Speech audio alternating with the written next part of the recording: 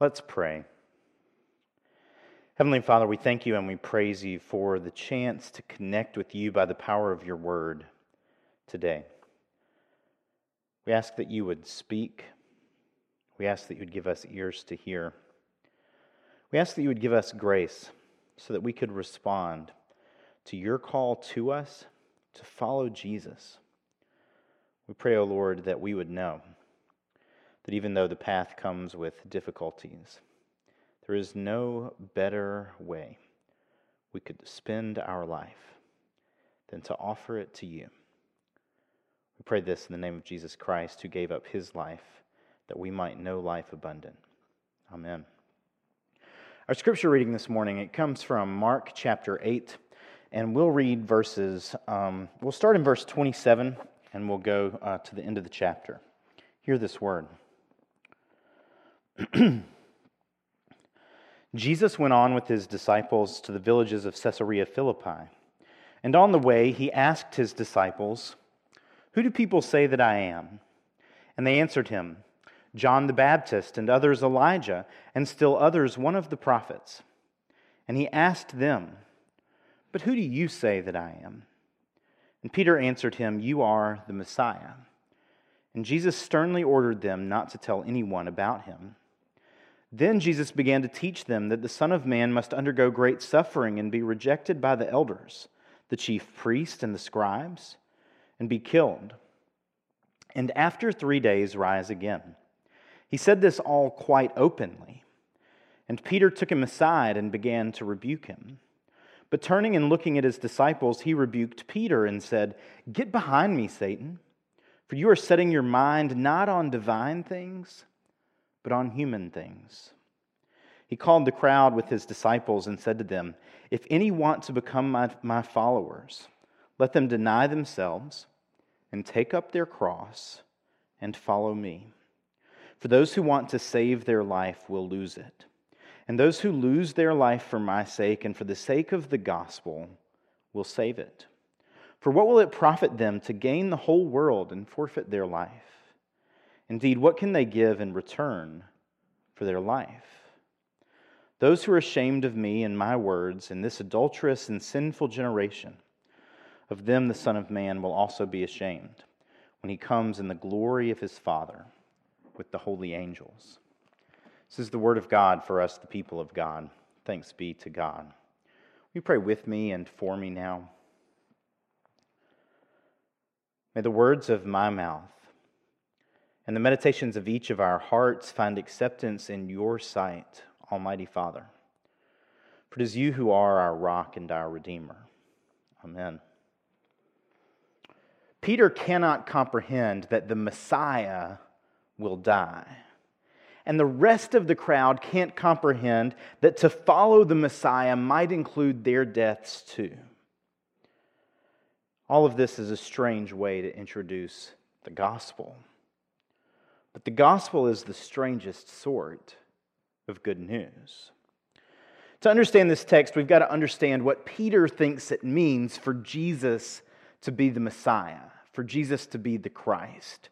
Messiah is the Hebrew word that means anointed. Christ is the Greek word that means anointed. And both of these things mean that this person will be the anointed one in David's line. This is how you install a king in ancient Israel, is God would anoint them to be king. So the king was the Messiah. The king was the anointed one. In Greek, the king was the Christ. So when Peter, as this text starts today, when Peter says, "You are the Messiah," he's making a bold political claim. A claim that stands in the face of Caesar, that stands in the face of Pilate, the governor of the region. A claim that says that Jesus is going to be more powerful than any other political figure in the area. That's what Peter thinks he means when he says that Jesus is the Messiah. And Jesus tells them not to tell anyone at all. He's been saying this over and over again. When the demons have spoken out and exposed Jesus' identity, he's told them to be quiet. He doesn't seem to want anyone to know that he's the Messiah. The way that he refers to himself is the Son of Man. And so as he continues to teach, he goes straight into teaching the whole crowd, everyone openly, not a secret, what's going to happen to the Son of Man. The Son of Man is going to suffer. The Son of Man is going to be rejected by all of the religious leaders. The elders and the scribes and the chief priests are going to reject him. He's going to be killed. And on the third day, he's going to rise again. This is what's going to happen to the Son of Man. He says it all matter-of-factly. And Peter pulls him aside. And he says, Jesus, you've got to stop talking this way. We all know, even though you won't tell anybody, that you're the Messiah. And for Peter, this means that Israel is going to exist as a country again. The Romans are going to be defeated. There's going to be a king over Israel, King Jesus. For Jesus to be the Messiah means earthly, obvious victory. It would not be enough for the Messiah to lead a battle against the Romans and defeat them and die in battle. It wouldn't be enough for him to lead a successful coup, because the Messiah is to reign over Israel. And Peter thinks he's going to be the right-hand man to Jesus the King. And so he pulls Jesus aside and he tries to correct him. Right after his confession of Jesus as the Messiah, Jesus tells them what it's going to look like for him to be the Messiah, and Peter cannot get his head around it, so much so that he feels the need to correct Jesus.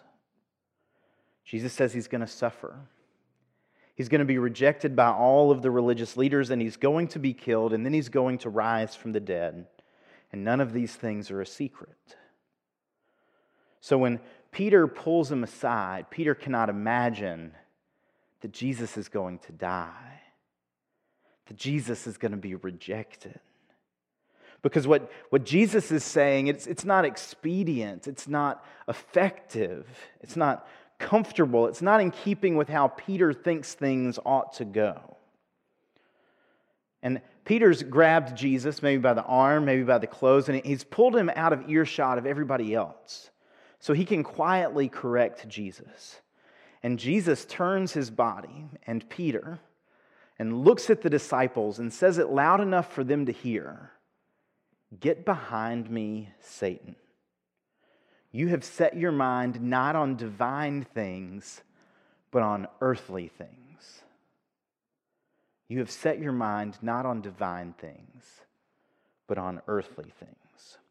Peter went from making the first true confession of Jesus' identity as Messiah to being referred to as Satan and standing in the way of Jesus doing what he's been called to do. And it's really not that surprising, given that only demons have recognized Jesus for who he is so far in the gospel. Jesus has told them what it's going to look like for him to be the Messiah. And now he's going to tell the whole crowd what it looks like for them to be disciples. And it's not exactly the warmest, most inviting invitation that one might expect to follow Jesus.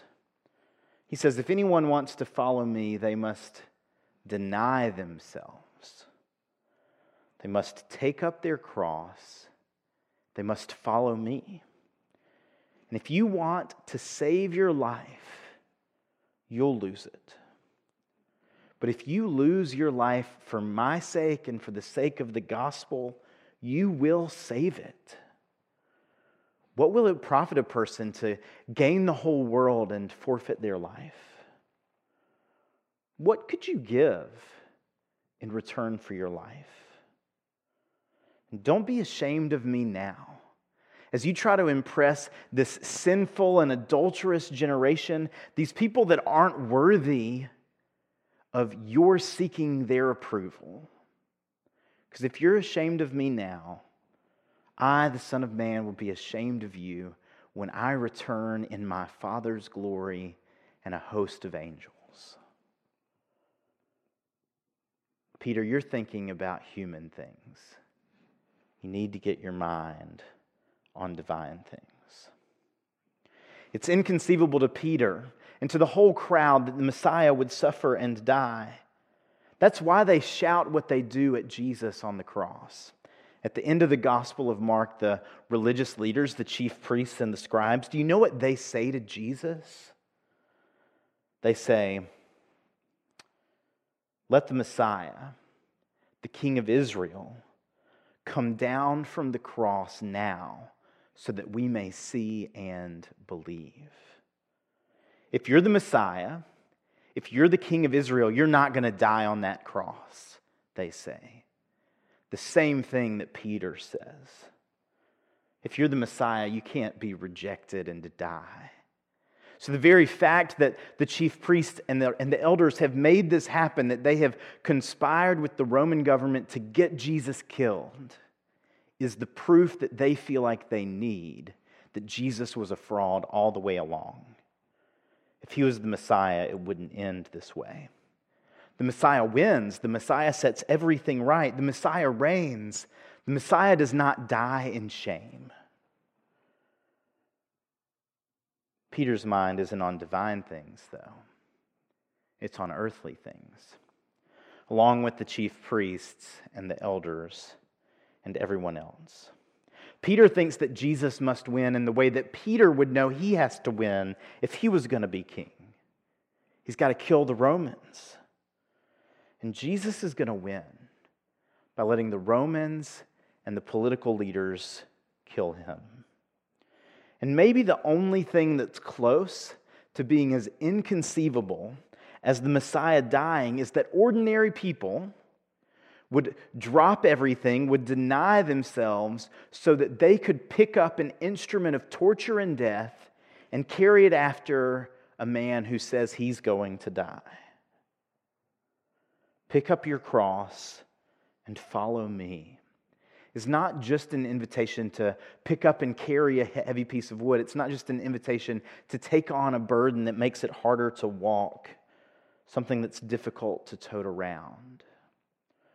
When Jesus calls us, he bids us come and die. And you might have heard this passage so often in your life growing up in the church, if you've been raised in the church, that it doesn't sound that striking to you. But as Jesus offers it, it would have sounded to the crowd more like Jim Jones' invitation to drink Kool-Aid than it would your run-of-the-mill altar call at the end of a regular Sunday service. And that's what makes this gospel, this good news, so strange. Peter and all of the Judeans expected power in a form that they could recognize it. And Jesus shows them what the Messiah looks like, enthroned on a cross and coronated with a crown of thorns, anointed as the Messiah by a woman with oil for his burial. The way of Jesus was always going to be the way of the cross. This isn't a surprise for Jesus. This is the thing that he came to do. It was never his intention to avoid death. And for us, though we might try to confuse it by all of the medical care we receive and by all of the ways that we have found to promote health and wellness, we will not at the end of it all get out of life alive. And if we don't get this thing right, Jesus says, nothing else matters. If we don't get this right, none of the rest of it will have any importance. When I was in elementary school, they did a thing about lung disease, and we would raise money for it, and if we raised enough money, we would get to go and jump rope for some portion of the day and be out of class. But they were promoting health and wellness. And one year they gave us a shirt that I will never forget. The shirt said, "If you can't breathe, nothing else matters." If you can't breathe, nothing else matters. There's a deep truth to that. None of the other comforts of this world will comfort you if you don't have enough oxygen. Recently, I've been watching a show on Netflix called Forged in Fire. It's done by the History Channel, and it's people making knives. And one of the things in almost every episode that catches up with one of the people who's forging a knife is that they fail to meet the parameters. With each knife, they're given a certain length and width, and they must be in these parameters in order to be tested. And if they don't meet it, they're immediately disqualified.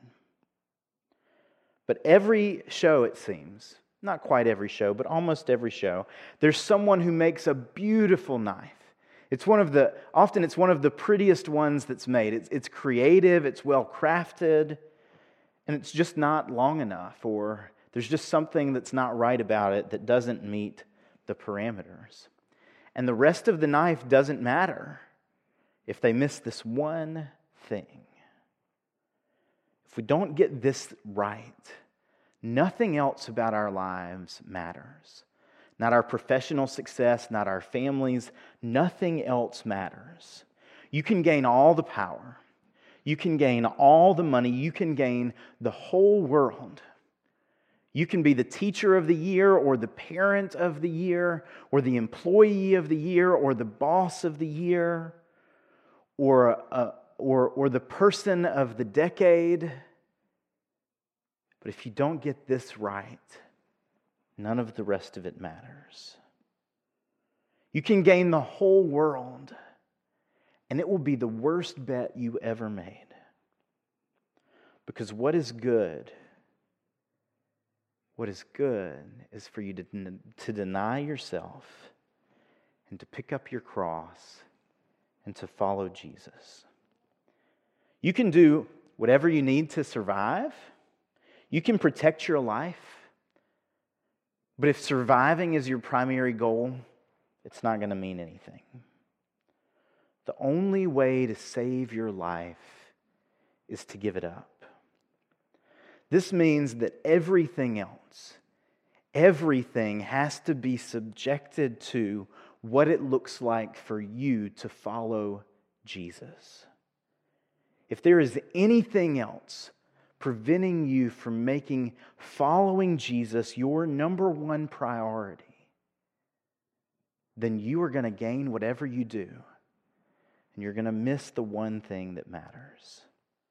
When Jesus says this, when he says to give up your life for the sake of the gospel, he's not saying to take your own life. That's not what Jesus is calling us to do. What he's calling us to do is to kill that which in ourselves is unduly attached to this world. Because we've got our mind on earthly things and we can't see the divine things. So we need to set aside every attachment that we have to this world, including our own inclination to prioritize our survival, to follow Him. There are things that are legitimately good in this world. God made the world to be good. And human sin has corrupted it such that not everything is good in the way that it was initially, but still there are good things in this world. Sports are good and enjoyable things. The activities that our kids participate in are good and enjoyable things. School and education are good and important things. Jobs and fruitfulness and participation in the economy is a good and important thing. Family is a good and important thing.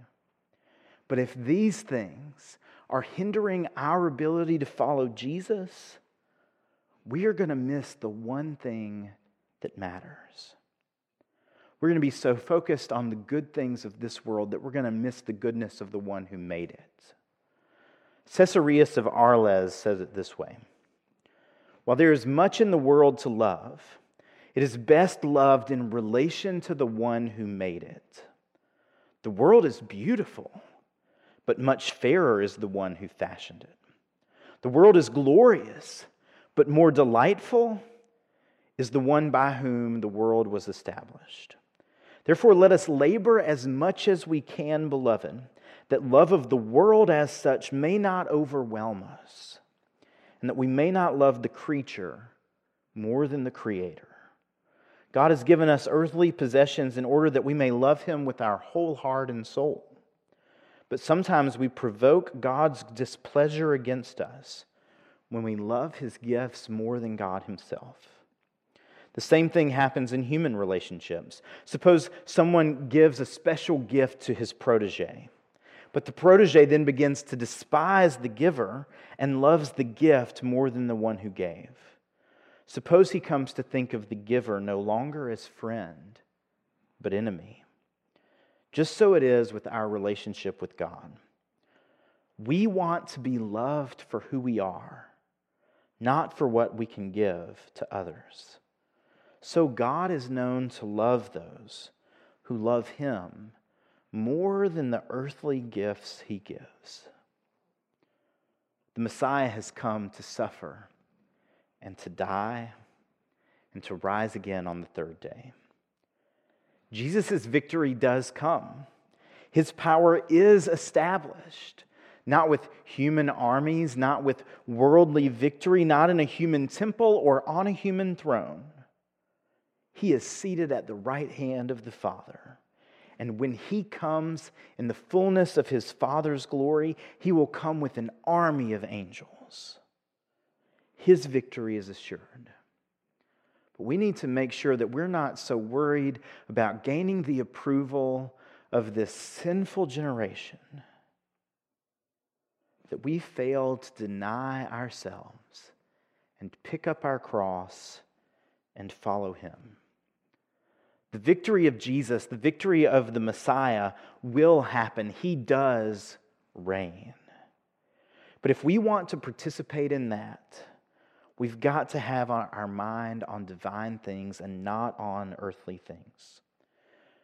You might be worried about who's in charge of our country. You might be really excited about who runs the world. But power is not the goal. And comfort is not the goal.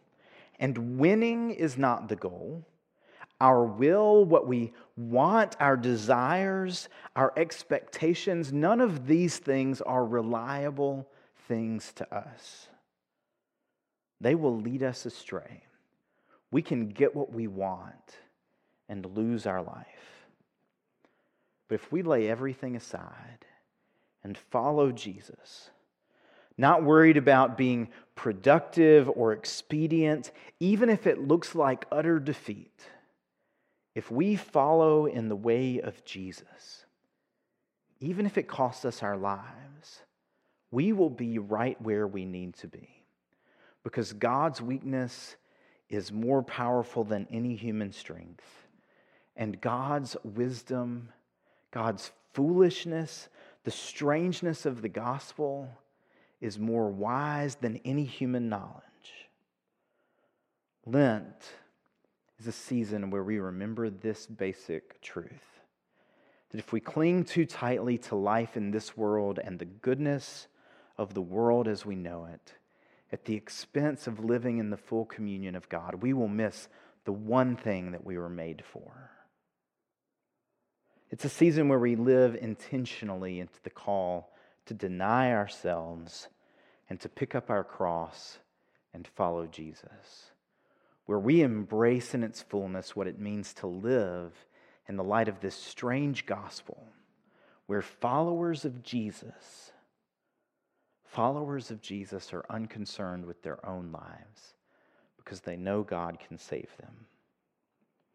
We aren't ashamed of a Messiah who died being mocked on a cross without defeating anyone. We aren't ashamed of a Messiah who was much too strong, not too weak, to come down from the cross. The challenge for us is to refuse to waste what little time on earth we have pursuing things that will not satisfy us, seeking after things that will not save us. Don't work so hard to ensure your own survival or to gain the whole world that you lose who you are in Jesus. Instead, embrace the difficulty that is discipleship. Put to death all of your attachments to this world by the power of the grace of God. You don't have to do it by yourself.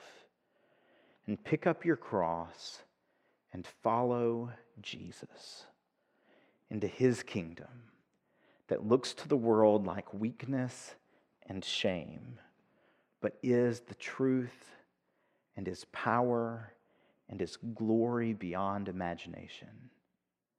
Follow Jesus all the way to Golgotha. This is the task of Lent. This is the task of our whole lives as disciples of Jesus. Will you pray with me? Lord, we thank you for who we are in you. We thank you that you came not to be served, but to serve. We thank you that you came not to assert your power in the ways that the world expected it, but that in weakness and humility and shame, you would show the glory of your Father. We pray, O Lord, that we'd be captivated by the truth of the gospel, such that all of the rest of the things of this world begin to fade, and we begin to see what it looks like for us to give up everything so that we can gain all things in you. We pray this in your powerful name, knowing that you can make it true. Amen. Thanks for listening to this sermon from Moore Memorial United Methodist Church. I'm Chad Bowen, and I have the pleasure of pastoring this congregation that seeks to live as God's children, sharing the love of Christ through study, worship, and service. Although the pandemic is not over and there still remains some risk in gathering, we're thrilled that case counts in our state and hospitalizations have declined enough for us to gather in the sanctuary for worship again. We're meeting at 9 o'clock and 11 o'clock on Sunday mornings, and we would love to have you join us in person. Even if you've never worshiped with us in person before, or even if it's been a long time since you were with others in church, we want you to join us as we seek to follow Jesus together. One way that you can be a part of the work that God is doing through Moore Memorial UMC is to give. You can give online at moorememorialumc.com/give. That's MOORE, Memorial, UMC, like UnitedMethodistChurch.com. Or you can mail a check to P.O. Box 467, Winona, Mississippi 38967. Our budget runs entirely on donations from people like you, and every little bit helps. If you're not able to join us in worship right now, I would love to hear from you this week. Especially, I'd like to hear how you sense God's grace at work in your life, or questions that you have about God or about following Jesus. Send me an email at chad@moorememorialumc.com, call the church office 662-283-3804, or find some time to come by the office and see me. Nothing would make me happier than to talk to you this week about what God's doing in your life. Now may the Lord bless you and keep you. May the Lord make his face to shine upon you and be gracious unto you. May the Lord lift up his countenance upon you and give you peace. Amen.